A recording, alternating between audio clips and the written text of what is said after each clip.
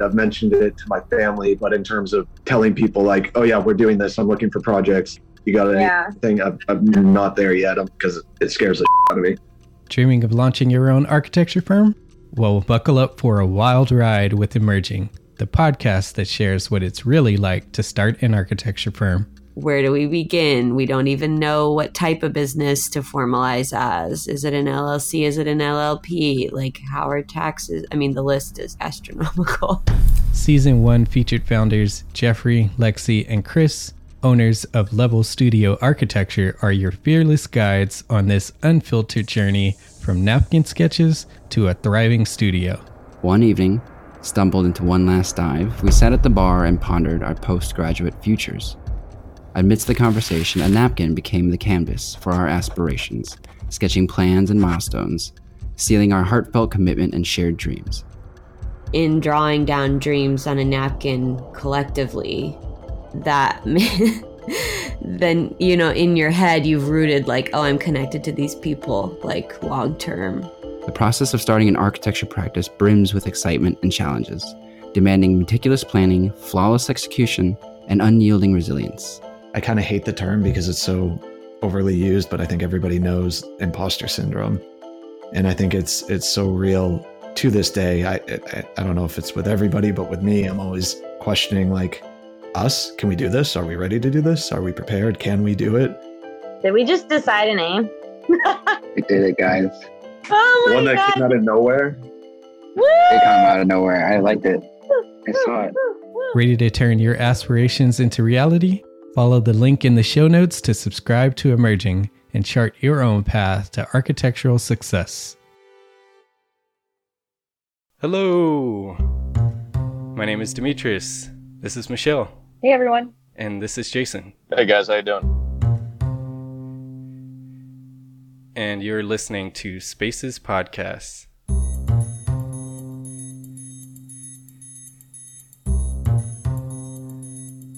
Welcome back, everyone. Welcome to any new listeners. For the returning listeners, thank you again for joining us. A quick housekeeping item. Don't forget about our survey, our listener survey.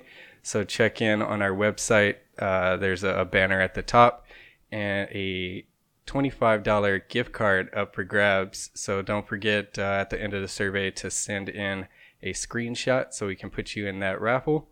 And if you're new to the show or have yet to do so, please subscribe now and like our whatever avenue you're listening to this, and subscribe so you don't miss another episode. Today we are discussing LEED and WELL, WELL being one of the newer items that a lot of people don't know about. But in short, these are both building design standards. But before we jump into that, I want to catch up real quick. Michelle, you want to start? Sure. I've been doing well. I actually just got back from a quick trip to Portland, Oregon. My brother lives there, so I had a chance to visit with him, and such a different environment than Southern California. It was pretty neat. You know, every night we were eating at a different restaurant that was not a chain. And some of these restaurants, like we went to a restaurant called Clark Lewis that was done in an old industrial building. The whole area seems to be sort of gentrifying, and they're reusing all these different, historically old buildings. And so it was neat to see, and just how well they did, you know, the redesign of what once was. Yeah, I love Portland. We went up there, I think about a year ago, or maybe a little bit more. And yeah, they are really going through a gentrification period right now. I know when we talked to a lot of the locals that have been there for a while, they were very, very upset with all the luxury condos coming in. Yeah, there's a number of luxury condos in the Pearl District, and now just from observation east of the river, it seemed like there was quite a few buildings that, again, were being repurposed, and then some new construction as well. But it's just neat to see. I mean, I come from a developer builder perspective. I can also understand maybe to some extent, you know, the folks who are concerned that maybe the landscape is changing, but at the end of the day, change is always good. So yeah, as long as it's done in a thoughtful way, accommodating those that are there already as much as possible, and not just making it an uncomfortable environment for people that live there already. Right. The thing that always surprises me about Portland is how unmanicured their streets and front yards and their parkways are. And yet, even though everything is not, cleanly cut, and the grass isn't mowed exactly as it is in like a master planned community per se, Irvine, there's still there's still a coziness to it. It's hard to describe. Yeah. And even some of the neighborhoods that, you drive through and you're like, wow, has anyone taken a lawnmower to this front yard in years? Even those neighborhoods have so much charm despite the overgrowth. Yeah. Jason. Yeah, what's been going on? A lot. Things are busy. I feel like I keep saying that every time we get together and have a discussion, but the industry's going nuts still. We're dealing with scheduling issues and trying to make up for other trades that are unfortunately falling behind on things. So it's putting a little extra pressure on our teams.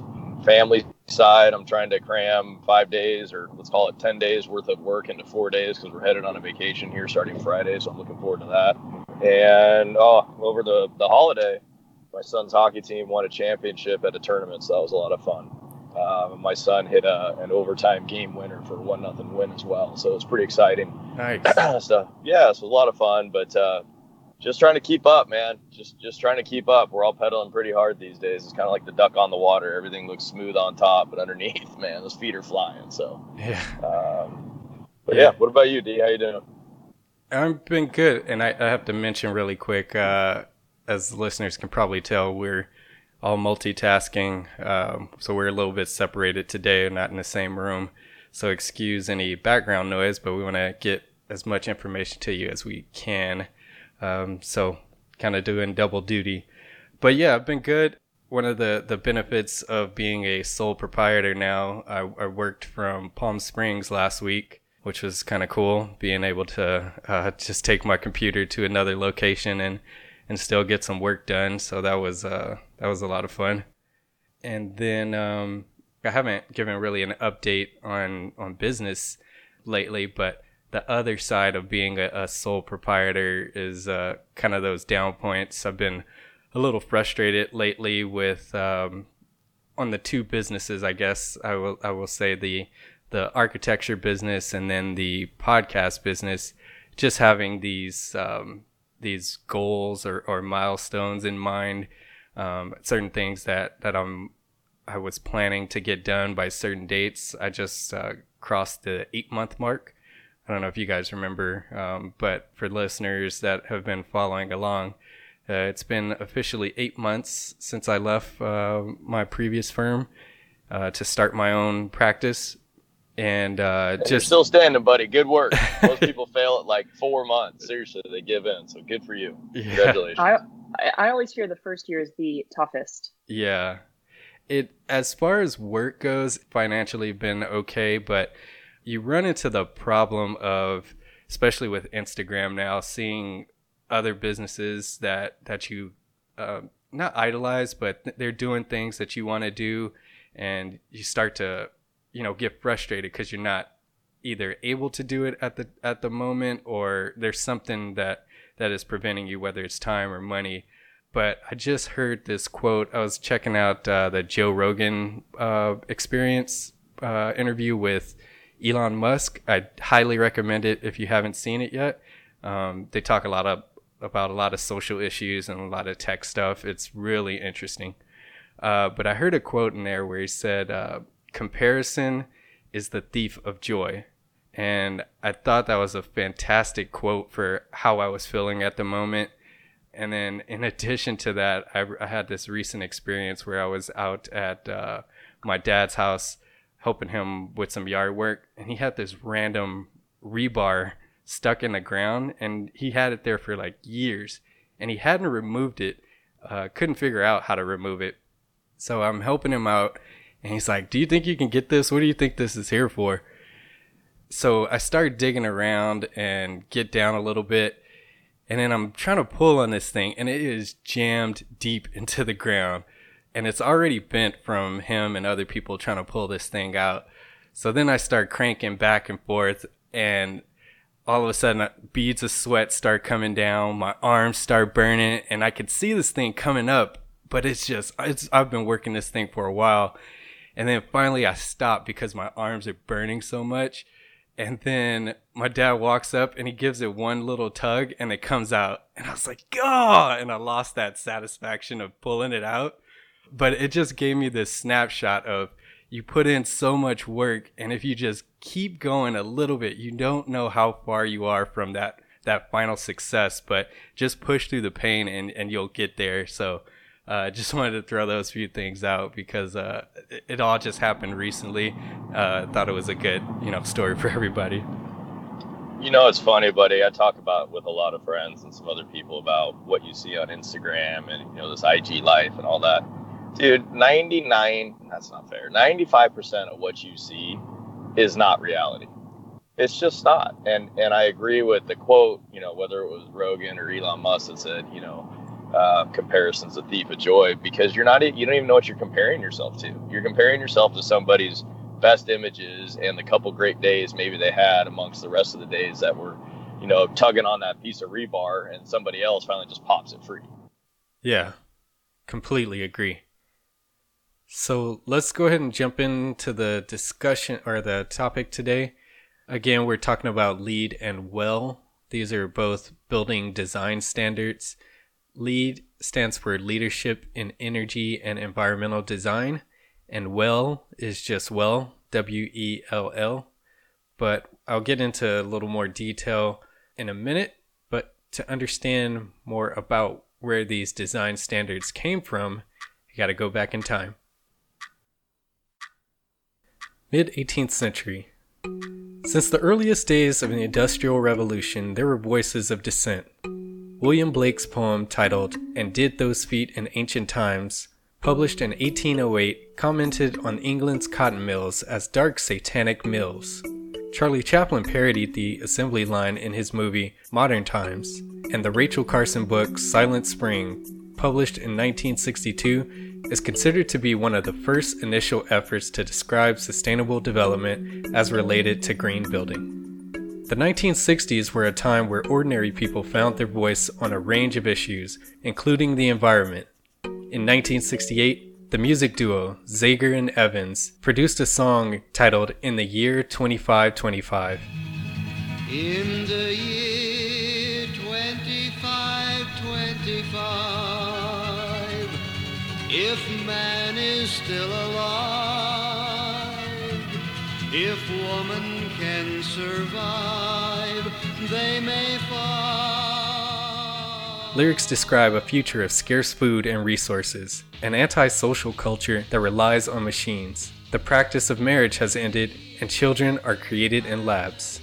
Public concerns about deteriorating city air, natural areas littered with debris, and urban water supplies contaminated with dangerous impurities spread in the wake of disasters, such as in 1952, approximately 12,000 people died in London from the effects of air pollution.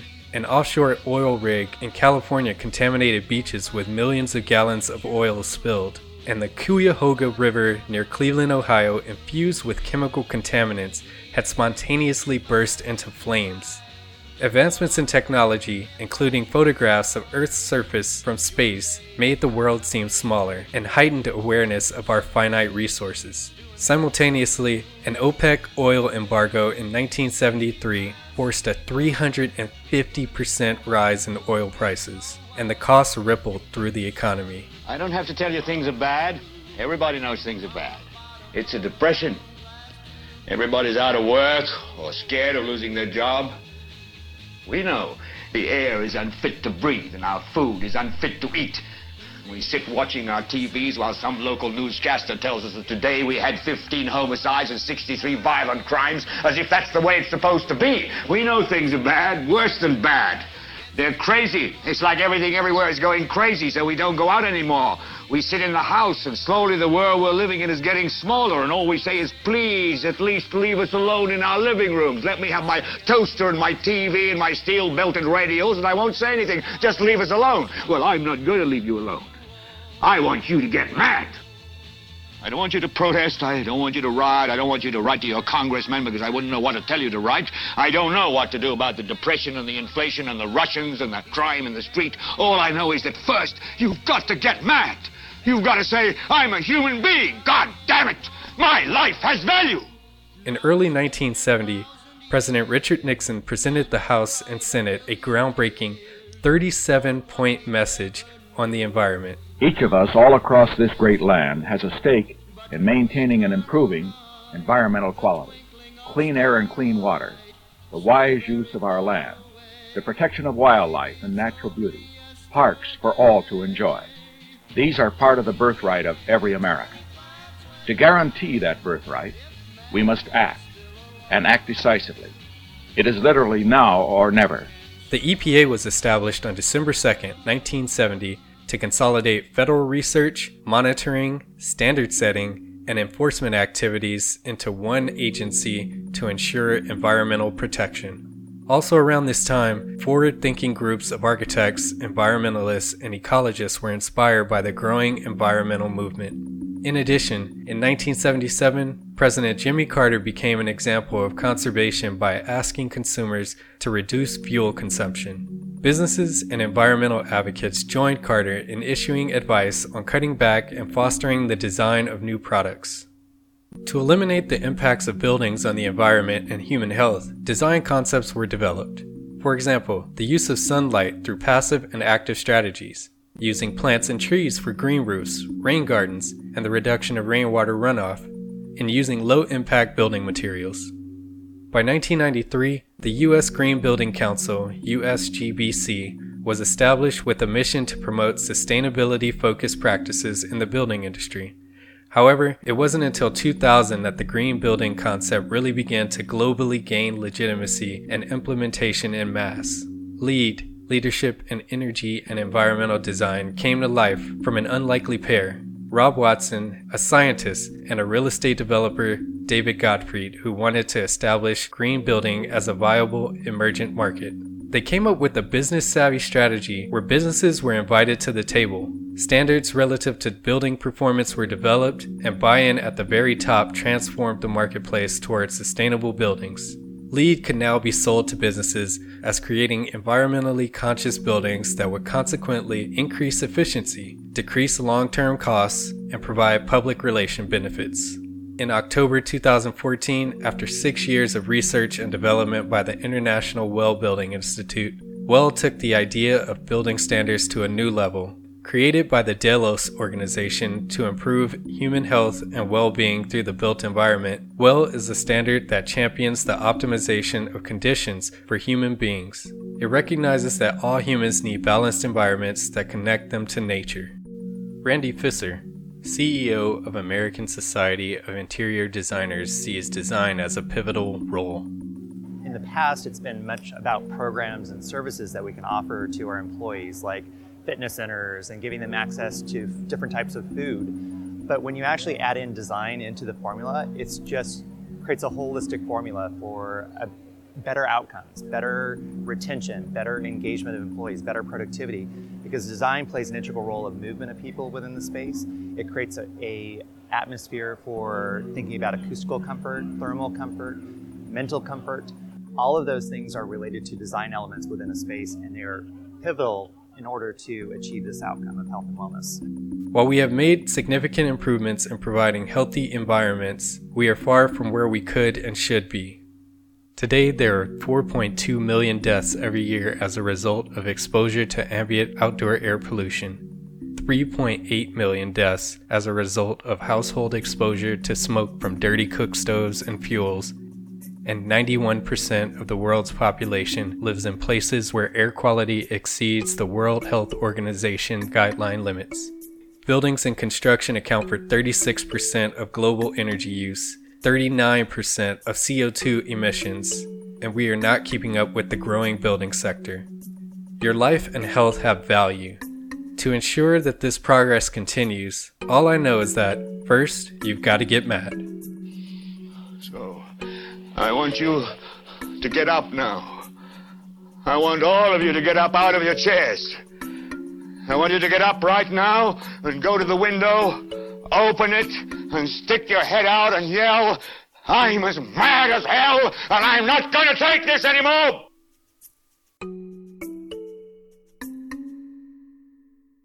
Who was that guy? So that what the audio that you heard was the little monologue was I forget the character and the actor's name, but the movie is called Network. It's a 1976 film where this news anchor has a breakdown on set.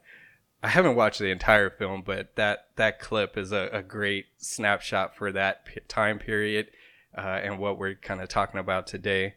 So, well, what's so amazing about it is it's a clip from the 70s, and yet I truly feel like someone could say the same monologue today, 2018, and it would still be applicable. Yeah, exactly. So before we jump into it, just want to quickly highlight some more details about what LEED and WELL are. LEED, again, it's a building standard that refocuses attention towards more of the life cycle evaluation of a building, looking at some of those metrics as far as the performance of the building and developing more of a holistic design approach in developing that building to prioritize energy efficiency, occupant health, and productivity.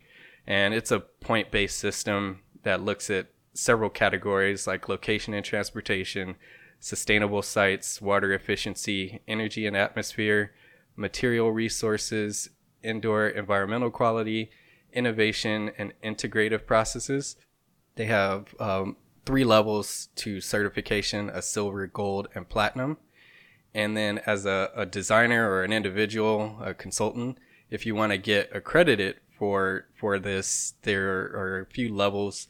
You start out as a LEED Green Associate, and then there's the next level, which is a LEED Accredited Professional, and those are broken up into categories of building design and construction, interior design and construction, building operations and maintenance, neighborhood development, homes, and then they have a new pilot program that's cities and communities. WELL took it a little bit, another step forward. So you have LEED that's looking more specifically at the building performance. WELL looks specifically at occupancy conditions and improving those conditions. So it's similarly kind of an evidence-based, performance-based system. And they look at 7 concepts or categories of air, mind, water, nourishment, light, fitness, and comfort of those occupants. So there's a lot of design strategies to achieve those. And then in the same way, they have the silver, gold, and platinum levels. Have you guys, Jason and Michelle, have you guys felt, or have you heard any discussion within your focuses about LEED and WELL? I know a lot of people aren't even familiar with WELL. It's only a few years old. Yeah, so I had never heard of WELL until we actually were prepping for this podcast. And I'm in, the residential building industry, and it's just not a term or a concept that I think has really hit the for sale builder market. Maybe it's being discussed on the multifamily rental side. I'm not really in those conversations, or my business isn't in that arena. So yeah, WELL was the first time I'd heard it. And then, being a California builder, LEED, and let me back up, being a California builder for residential single family homes, LEED isn't a metric that we're focused on. It's, the Title 24 standards, which is, California, the Building and Energy Efficiency Program, is something that we are focused on. And yes, being a green builder, which is a term that I think a lot of builders want to call themselves a green builder, that's kind of the focus. But yeah, the LEED designation or the WELL designation, not something that we're really proactively involved with. Yeah, I was gonna say, WELL, I haven't so much had to deal with it all, Demetrius. LEED, we certainly have had a lot of questions. Now, from a flooring side, there's only so many things we can do to help with that. It gets into VOC content of adhesives and products that we put in. But to Michelle's point, Title 24 here in California is so stringent that the energy efficiencies that you're needed to gain, I don't know if they necessarily go hand in hand with LEED, but it seems like they're a bit more tough to comply with at times. And I know they're even getting more stringent on Title 24, which, going back to kind of discussions from, I think it was our last podcast, maybe the one prior, is driving the cost that Michelle's seeing on the direct side up and up and up, because you're having to add more and more things and technology to a house, all the while the market's only going to bear so much. So I've had a lot of stuff before on LEED, but again, it's a lot of it's really just focused on Title 24 here. Yeah. To point out a couple things, you mentioned VOC. For those that don't know, VOC is a volatile organic compound, and that's just the material that it's in a lot of adhesives when you're putting tile flooring or certain wall panels and things like that. And paint too. I mean, essentially it's something that can off gas. Yeah. Is the idea that rebreathes. So one of the easiest examples that's like carpet. Yeah. The way that carpet's made with all the chemicals that go into it, you know, when it's rolled out, because it comes in a big tight roll, which kind of keeps everything together, when it's rolled out and it's finally allowed to, you know, quote unquote breathe, it off gases. So there's been a really big push to watch those VOC contents, because a lot of those chemicals that were once used a long time ago have been found to be, you know, maybe carcinogenic or just unhealthy in certain ways. And so most of that's been eliminated, but there's just a big focus on it. Yeah. And those materials, and it's also in furniture as well. So one of the techniques that to deal with that VOC or those compounds is, once all of that stuff is installed, they have a process where they transfer all the air, or exchange all the air that's in that building, and there's a certain amount of air that they have to exchange before occupants move in. So that's one process of getting rid of some of those VOCs, because you can only get so much out. There's going to be some level of organic compound. One of the easiest ways for people to picture it when we're talking about the off gases and stuff like that, you know, if you're ever driving in your car and you notice the inside of your windshield's kind of foggy, and you go and you like wipe it down and that fog kind of comes out, not like a wet fog, but just like a fog. That's actually off gassing from the plastics and the rubbers and the vinyls and those types of materials inside your car. And that's the type of stuff that they're trying to eliminate. I've never heard that. And then that new car. Yeah, it's actually the same thing. And that new car smell that everyone loves, those are chemicals. Yeah, no joke. And again, that's that off gas that they're talking about. So next time, you know, I'm a fanatic with keeping my cars clean, but you know, some people, it's like you go and you kind of get that fog where you can just kind of like take your finger and you'll put a line through. You think it's on the outside of the windshield, but you kind of remove some of that's off gas. So it's a really easy way to picture that or understand what that is. And to your point, you know, they try to use the air scrubbers and the air exchange, which honestly is no different than mold remediation. So when mold's found in those types of things, it's the same idea. They put in air scrubbers and air exchange and all those kind of things to get the health of that environment back up to scratch. Yeah. On the extreme side, like in cleaning solutions, they can irritate your eyes, nose, throat, and could cause difficulty breathing. I'm sure everybody's experienced that when you're like cleaning out your bathroom or something. All of those chemicals are volatile organic compounds, but some of the effects that you don't really notice, they can damage your central nervous system as well as other organs and cause cancer ultimately at some point. But you can check online. There's websites that have the entire list of different compounds and how they can affect you and how to protect yourself from those compounds. But with LEED, the idea is to get all of that stuff out of buildings and building materials. And then another thing you mentioned is in California specifically, our code is advancing a lot more, or getting a lot more stringent than other states. I'll say advancing. The news came through last night, I think it was, that Jerry Brown just signed a bill, SB 100, planning for California to be entirely green powered by 2045. And it just came through last night, so it's a little too early for us to have opinions on it necessarily, or, you know, detailed responses, I'm sure. So we'll pass on, digging into this one because we haven't had a chance to look at it, but just wanted to mention that really quick. So for anyone that's interested to go ahead and check that out. And Jason, you mentioned this, the gap between LEED and California code is starting to narrow. So just some stats to kind of explain, compared to our 1999 building code, the International Building Code, there was a 37% difference from that version of LEED, which was 2.1.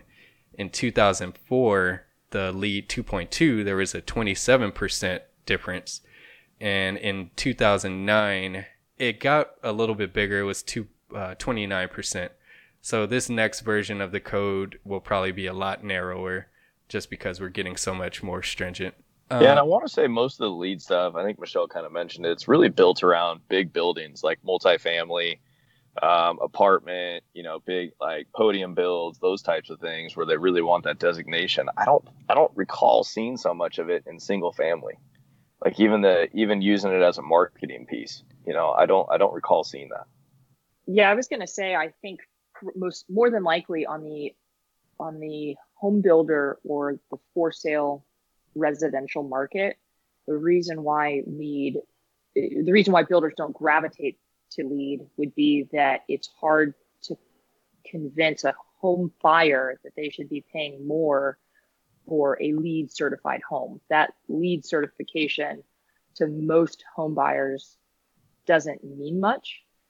On the flip side, as a home builder, you can market yourself as a solar builder or an all-electric home builder, as my company does, or you can talk about all the inclusive, quote-unquote, green features that you're including in a home, drought-tolerant landscaping, high-performance, energy-efficient appliances, dual glazed windows, things like that. And those things, I think, speak more to the common home buyer than someone saying, hey, by the way, your house is LEED certified. Yeah. I don't think a home buyer is saying, oh, wow, because it's LEED certified, let me pay a little extra in addition to the cost of the home. But I think you do get a little bit of an added value. Maybe it's a little bit harder to convince a home buyer to take that on, but there is that value, that long-term value. And I hope this podcast will provide some clarity and value to why a LEED home or a WELL home would be beneficial to have, just to understand the scope of everything that goes into it. I know it's a sort of an uphill battle of trying to, negotiate the fees with the value and the selling of a home and different project types. So it's well, I think one of the biggest issues with it though is you're trying to get people to understand the future benefit. Yeah. You know what I mean? Like right now, to Michelle's point, if they're going to pay an extra, 3%, 5%, 10% on that house up front, it's really kind of a semi unknown as to how much you're going to quote unquote save with a more energy efficient, home, right? Yeah. So there's been builders out there that when they've gone above and beyond Title 24, there's a couple that I can think of that have done it for a long time, Meritage Homes, Pardee Homes. Meritage, I think, actually touts the fact that they're already, whatever the next Title 24 code is, they're already compliant to that. And so they've done the research where they show the bills up front of, a comparative home at such and such a stage, which is kind of a ruse, right? Because you don't really know how that house was built versus, a similarly square footed house that they have and how much those utility bills look to be in that situation, and try to tie that off to how they build it. And then ultimately say, okay, so that much savings times whatever, you're looking at a payback in a year, whatever it is. I don't know.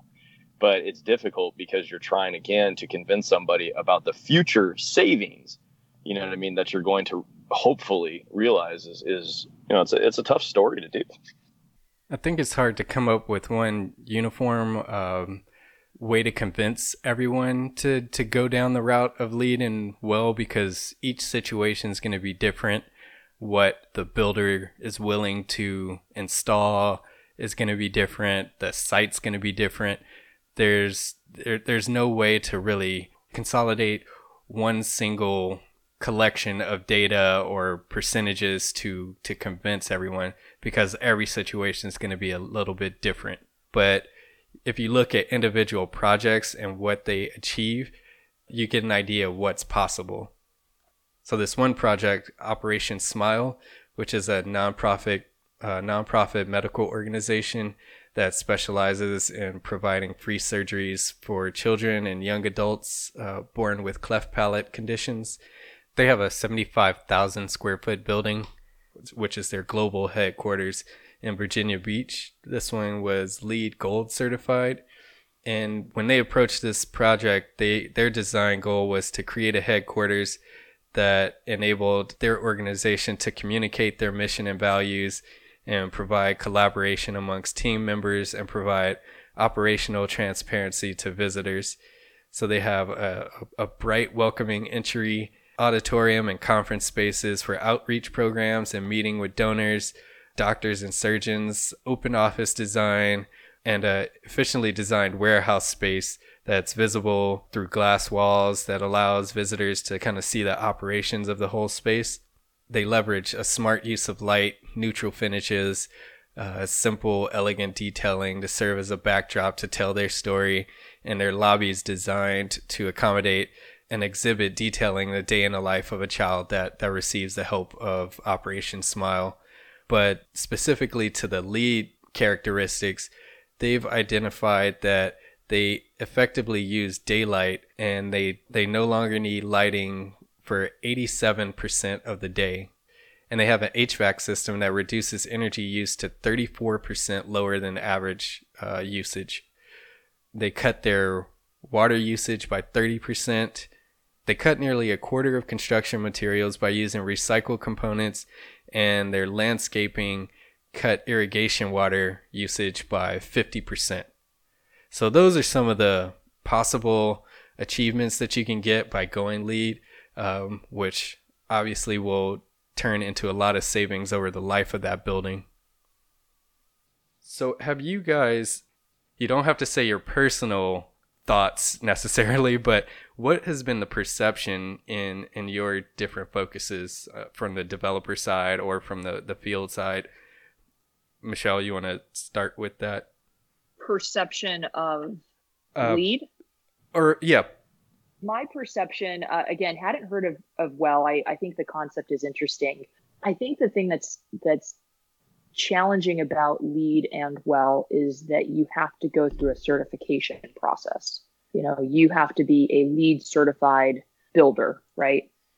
Or have someone within the organization who is LEED certified versus just going and doing the work, you know, versus just going and building a green building for whatever that might mean.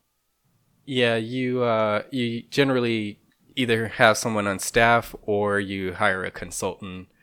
A good portion of architects are LEED accredited.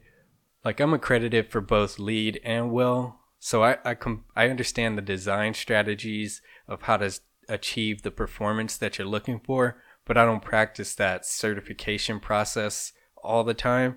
So that part, you want to reach out to consultants that can usher you through that process most efficiently. But there are some architects that are familiar with that process and do it pretty frequently. So you just have to, find out who can be that bridge, either the architect or bringing in a consultant. So generally, they'll get a consultant, or the builder can get a consultant. Yeah, so I think there's some added cost there. Again, you're hiring a consultant who can go through all of the application and tracking to demonstrate that the project actually is LEED. So, it's kind of difficult and expensive to do on your own versus, again, if you're just a builder and you say, look, I'm going to make it a standard feature that every single home I build will have solar included, or every single home that I build is not going to have gas. Instead, it's going to be, all electric, things like that.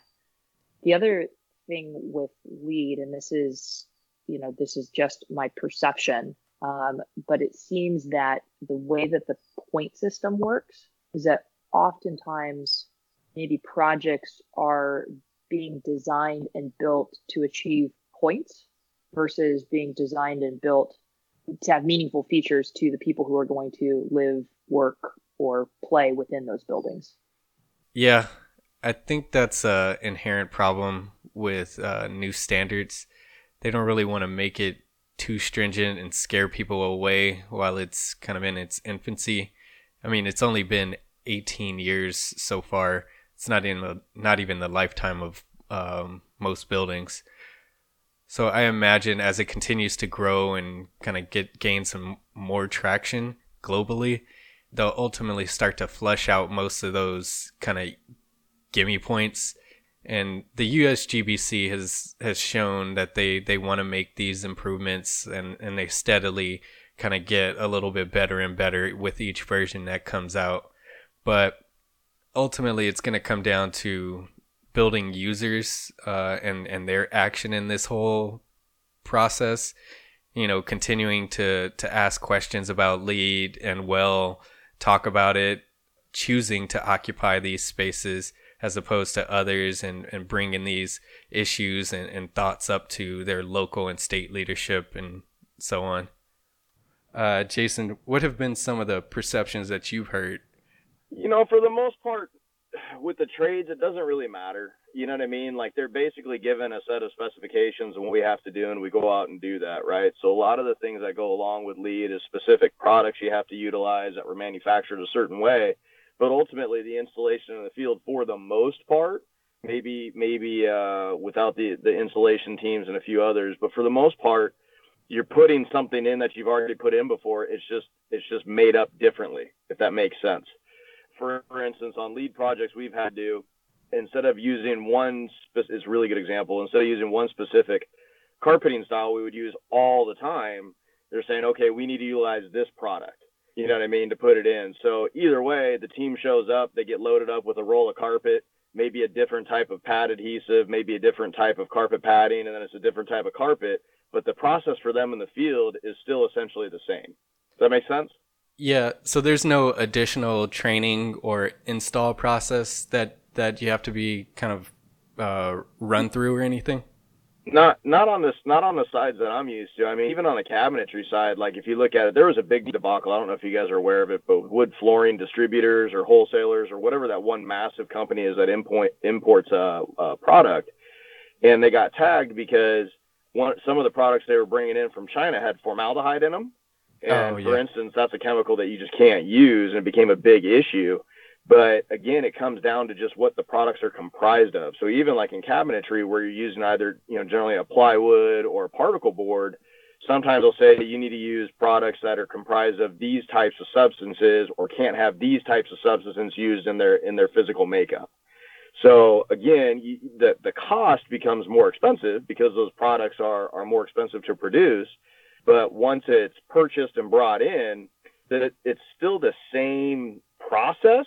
It's just you're using different material, and the installer themselves, it's not a big difference in how that's done. Now, again, insulators and things like that, I think there's differences there, whether you're doing like a normal batting installation versus, spray foams and things of that nature. Mm-hmm. But the vast majority, it's really in how the materials that you're utilizing on site are physically made. Yeah. And not so much the process of building the house, if that makes sense. Yeah. So have you seen or heard of any field trade or company increase fees based on doing like a LEED project or yeah, well? I mean, yeah, it's more expensive to build. And again, I think, I'll be conservative. I'll say 90%, and that's a conservative number, is not so much the installation, it's in the cost of the materials. Yeah. You know what I mean? Like, I'm assuming, the sheeting that they have to use has to be a certain type of sheeting, or has to be devoid of certain chemicals, just like I was saying in the construction of cabinetry. But the guys, once they go out there, they're still, throwing it down and nailing it and doing all those kind of things. So it's not the labor side. It's more so, just the material side and how that's going to impact the direct costs. Yeah. Because like a carpet that's got LEED certification, for us on our side, a carpet that's got LEED certification with similar characteristics could easily be an extra 20-25% more. Easily. You know what I mean? Per yard. And that's a lot. So if you got something on a base cost of $6 a yard, you know what I mean? You're looking at an additional $1.50, depending, $7.50 a yard for that house. Now, and granted, maybe that house only takes 200 yards, but that's an extra $200 on the direct cost. And as you start doing that with a lot of other trades, that adds up real quick. And then it goes back to what we were talking about earlier with, the market's only going to bear what the market's going to bear. So how do you get that buyer to really buy off on that, Yeah. They've seen, on the well side, they've seen $1 to $4 per square foot increased costs for a well project compared to a traditional project. That sounds low to me, to be honest. I'd be surprised if it was really that small. What drives that cost the most has been the acoustical control for well projects specifically. The acoustical control, the enhanced HVAC, because with well, the idea, if you go this direction, is one of the preferred routes is providing individual controls for every occupant to control the air conditioning and heating in their zone, and the nourishment programs, so healthier eating options and things like that. Those have been what have driven the cost for well the most.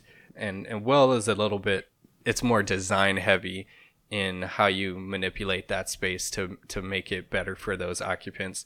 Like one technique is to increase exercise, is having a prominent stairway to encourage people to walk up the stairs rather than using an elevator. And one project, for example, is the American Society of Interior Designers headquarters. It's 8,500 square foot office space in Washington, D.C. And this was actually the first project to receive LEED and WELL Platinum, which if you look at each design standard, they have quite a bit of overlap, which is intended. And they approached this project as being a workplace of the future. So they implemented a lot of design elements on the well side, specifically sound masking systems to control noise transfer. So different conversations from your neighbor wouldn't, or from across the office wouldn't annoy you or interfere with your phone call or anything like that.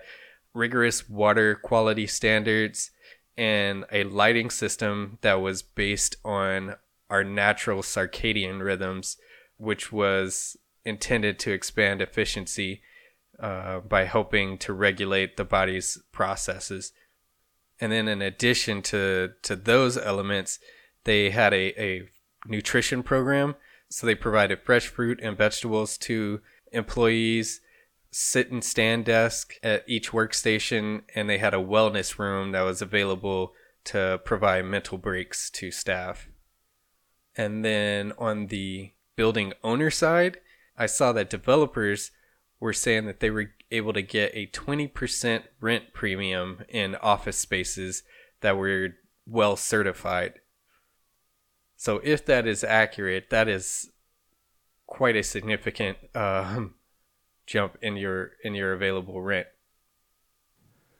So going forward, has there been any discussion to, Michelle, you probably know more about this, but has there been any discussion or prep towards starting to implement this LEED specifically, I guess, for you? Within our industry, no.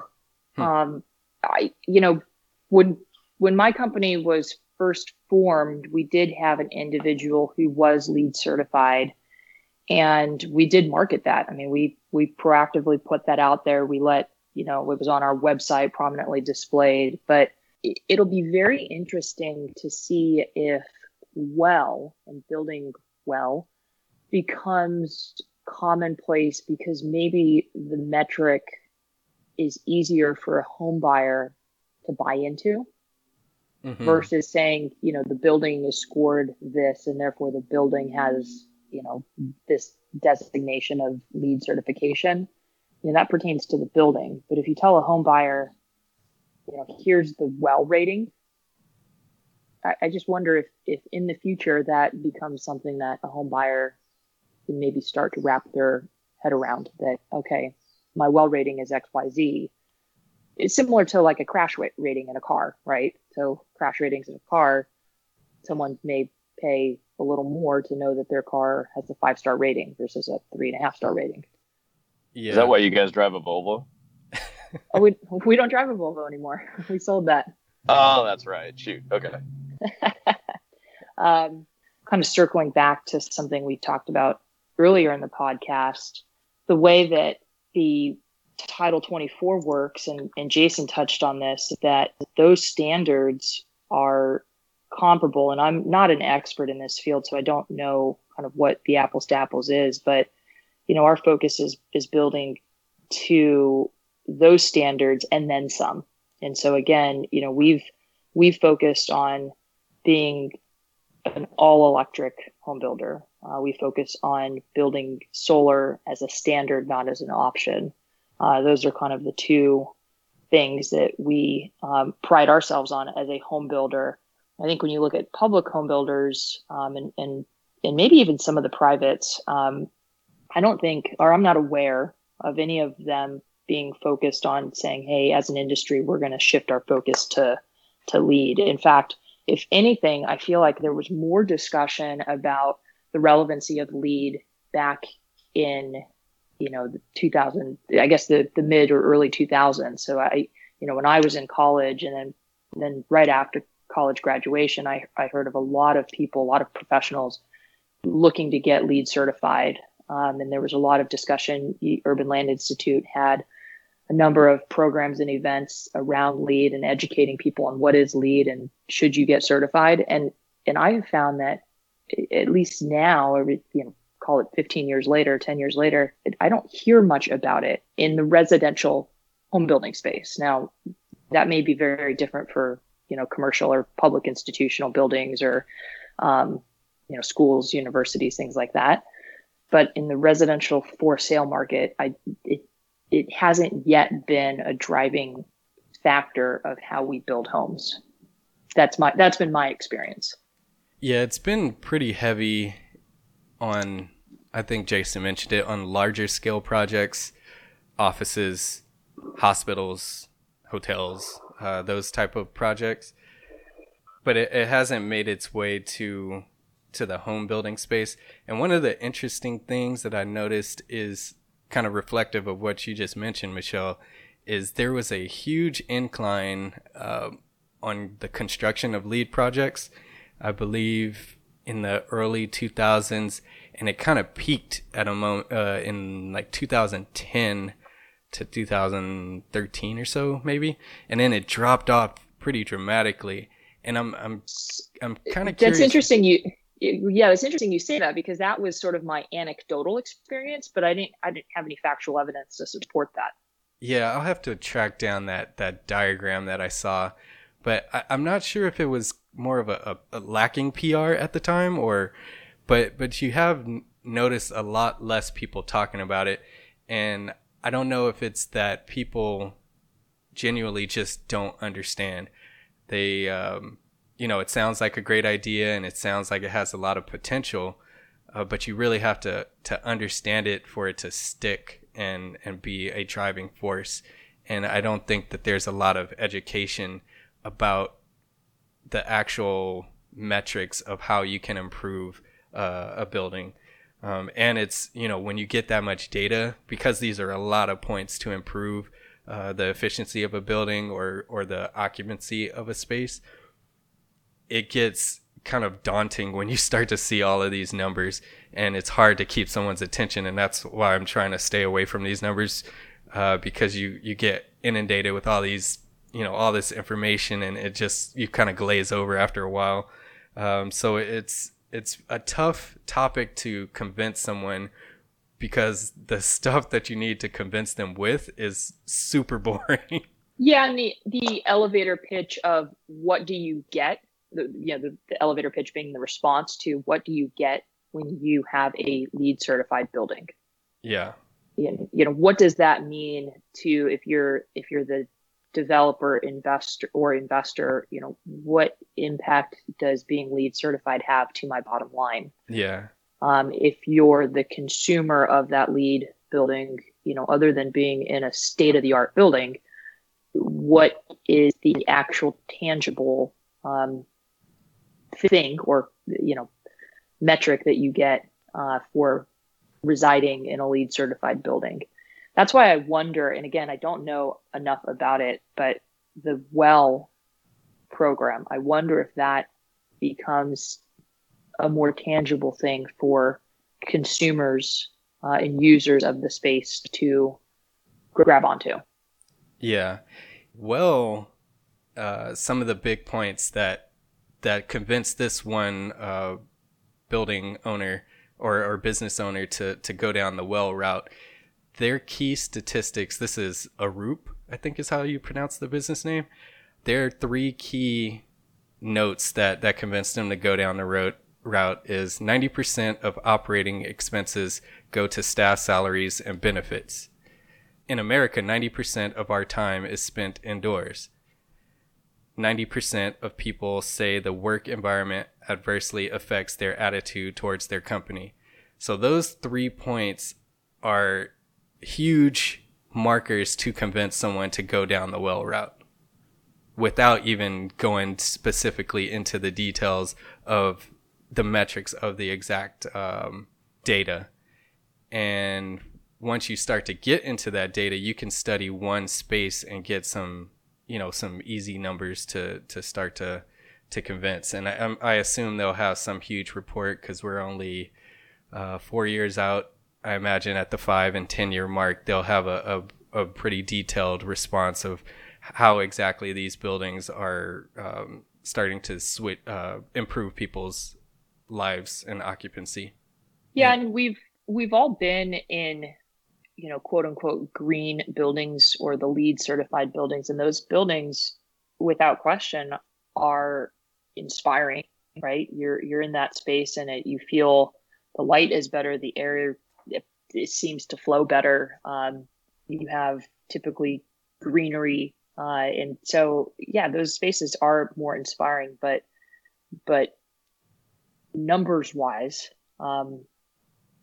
is there an added benefit or I guess does the benefit outweigh the cost and the time for going down that rate to get that certification? Yeah, I think so. I don't think we really can afford to not invest in both of these programs, because we do know that our current standards and processes are not really cutting it, and in some cases adversely affecting us. And ultimately, LEED and WELL are still in their infancy, so we need to continue to get educated and promote them to the general public. And as we move forward, hopefully industry professionals, government officials, and especially the general public will continue to have these conversations and ask questions about these standards and promote LEED and WELL. I think they're great tools and a foundation for us to have efficient and human-centric design that we desperately need to implement globally. So we'll wrap up this discussion. I wanted to end off with a game.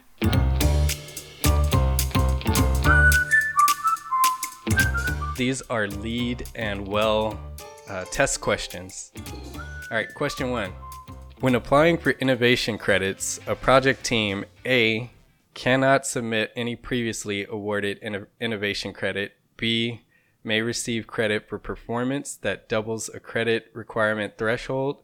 C may submit a product or strategy that is being used in an existing LEED credit.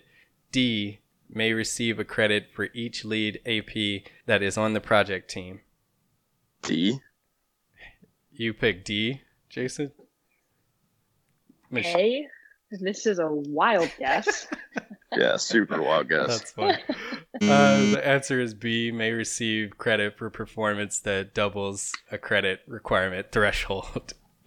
All right, you might have a chance on this one. 2, a developer wants to make a profit by building a new office that maximizes daylighting and views. What action might the developer take to fulfill all parts of the triple bottom line? A, restore habitat on site. B, purchase ergonomic furniture. C, pursue local grants and incentives, or D, provide lighting controllability for occupants? D. Jason? Yeah, I was going to go with D as well. Nice. You both got that one. Winner, winner, chicken dinner. All right. These are well-specific questions. 3. According to a study completed by the World Green Building Council, it shows staff costs such as salaries and benefits account for blank percent of most business operational expenses. A, 75%, B, 90%, C, 50%, or D, 95%. Wait, didn't we talk about this in the podcast? Yeah. Shoot. What are my options again? A, 75%, B, 90%, C, 50%, or D, 95%. Oh, I man. feel So like it's we 75 said- or 50. No, I think we said 90%. I'll go with 75. Michelle is correct, 90%. 90? Yeah. Yeah, which is... I guess it depends see, on the and that's industry. There's no way. I mean, there in and of itself lies a problem, right? Number 4. Which of the following body systems' primary function is to supply nutrients and remove waste from the body tissues? A, endocrine system, B, integumentary system, C, cardiovascular system, or D, urinary system? I want to say it was A. A. Yeah. You both say A? Yeah. Wrong. C, cardiovascular system, which is surprising. Really? Yeah.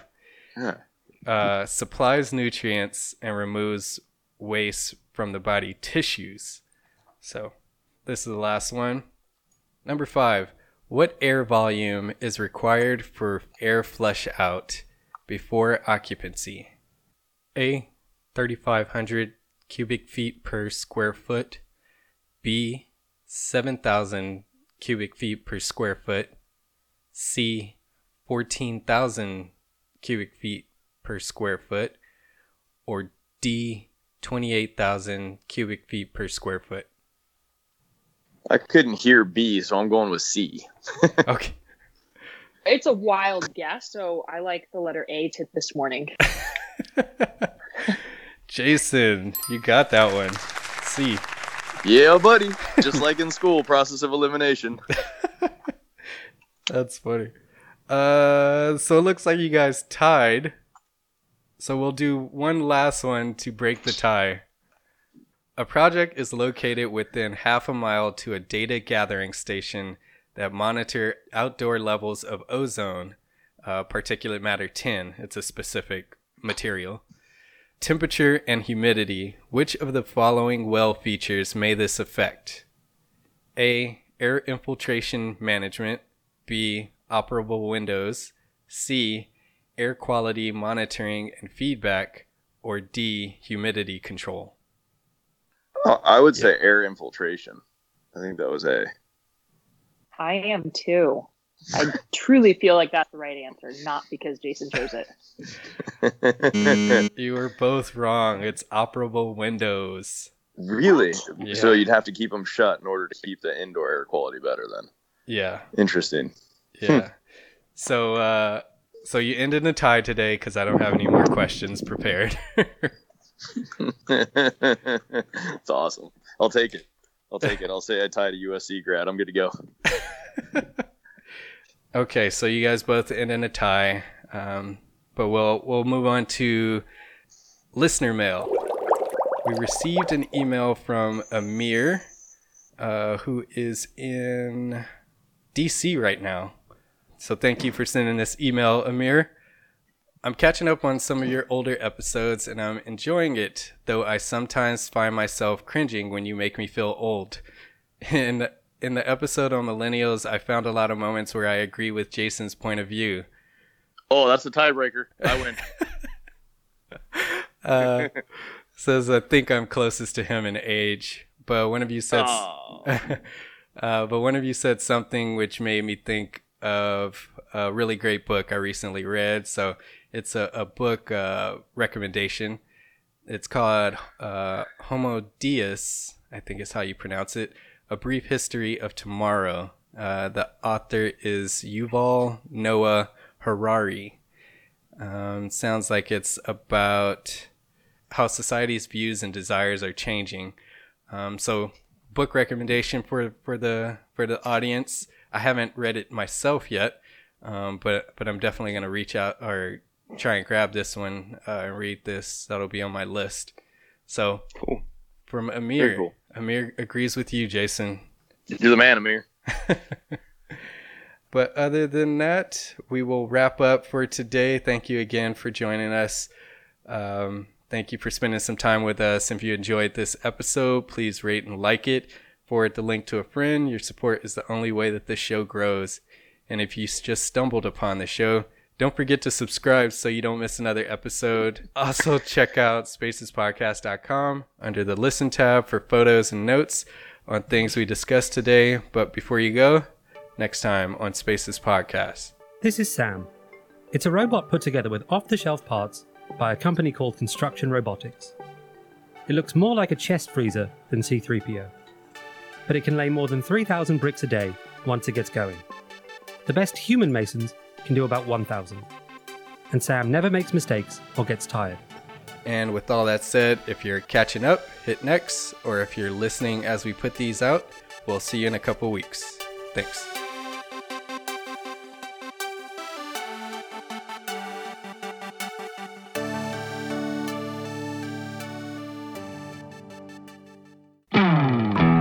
Hey, architecture firm owners and emerging leaders. Get ready for unparalleled insight into the development of a world-class architecture firm and a worldwide organization driving the digital transformation of the design and construction industry. With Build Smart, the podcast that's changing how our profession operates. We share the incredible stories behind innovation in the building industry with my friend and co-host, Patrick McLeamy, FAIA, former CEO of the international architecture firm, HOK.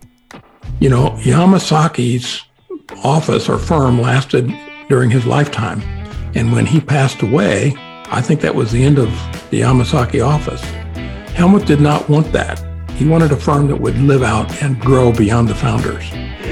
In Season 1, discover the untold stories behind HOK's meteoric rise, from 150 employees in St. Louis to a powerhouse with over 1,900 staff members and 27 offices worldwide. You know, they weren't as polite as the Kojima people. That was just boom. And anytime you have a creditor, whether it's Kojima or the bank, that wants their money, unless you can raise money someplace else, you are out of business. Bankrupt. And hold on tight for Season 2, where Patrick takes us on a new adventure as chairman of Building Smart International, shaping the future of digital transformation in the design, construction, and operation of built assets. Ian Howell, Ken Harold, and I, Ken was my technical representative from HOK. The three of us took a tour of Europe of 5 cities in 5 days. Very busy time. Simply follow the link in the show notes to subscribe to Build Smart now and uncover lessons that will transform you and your architecture firm.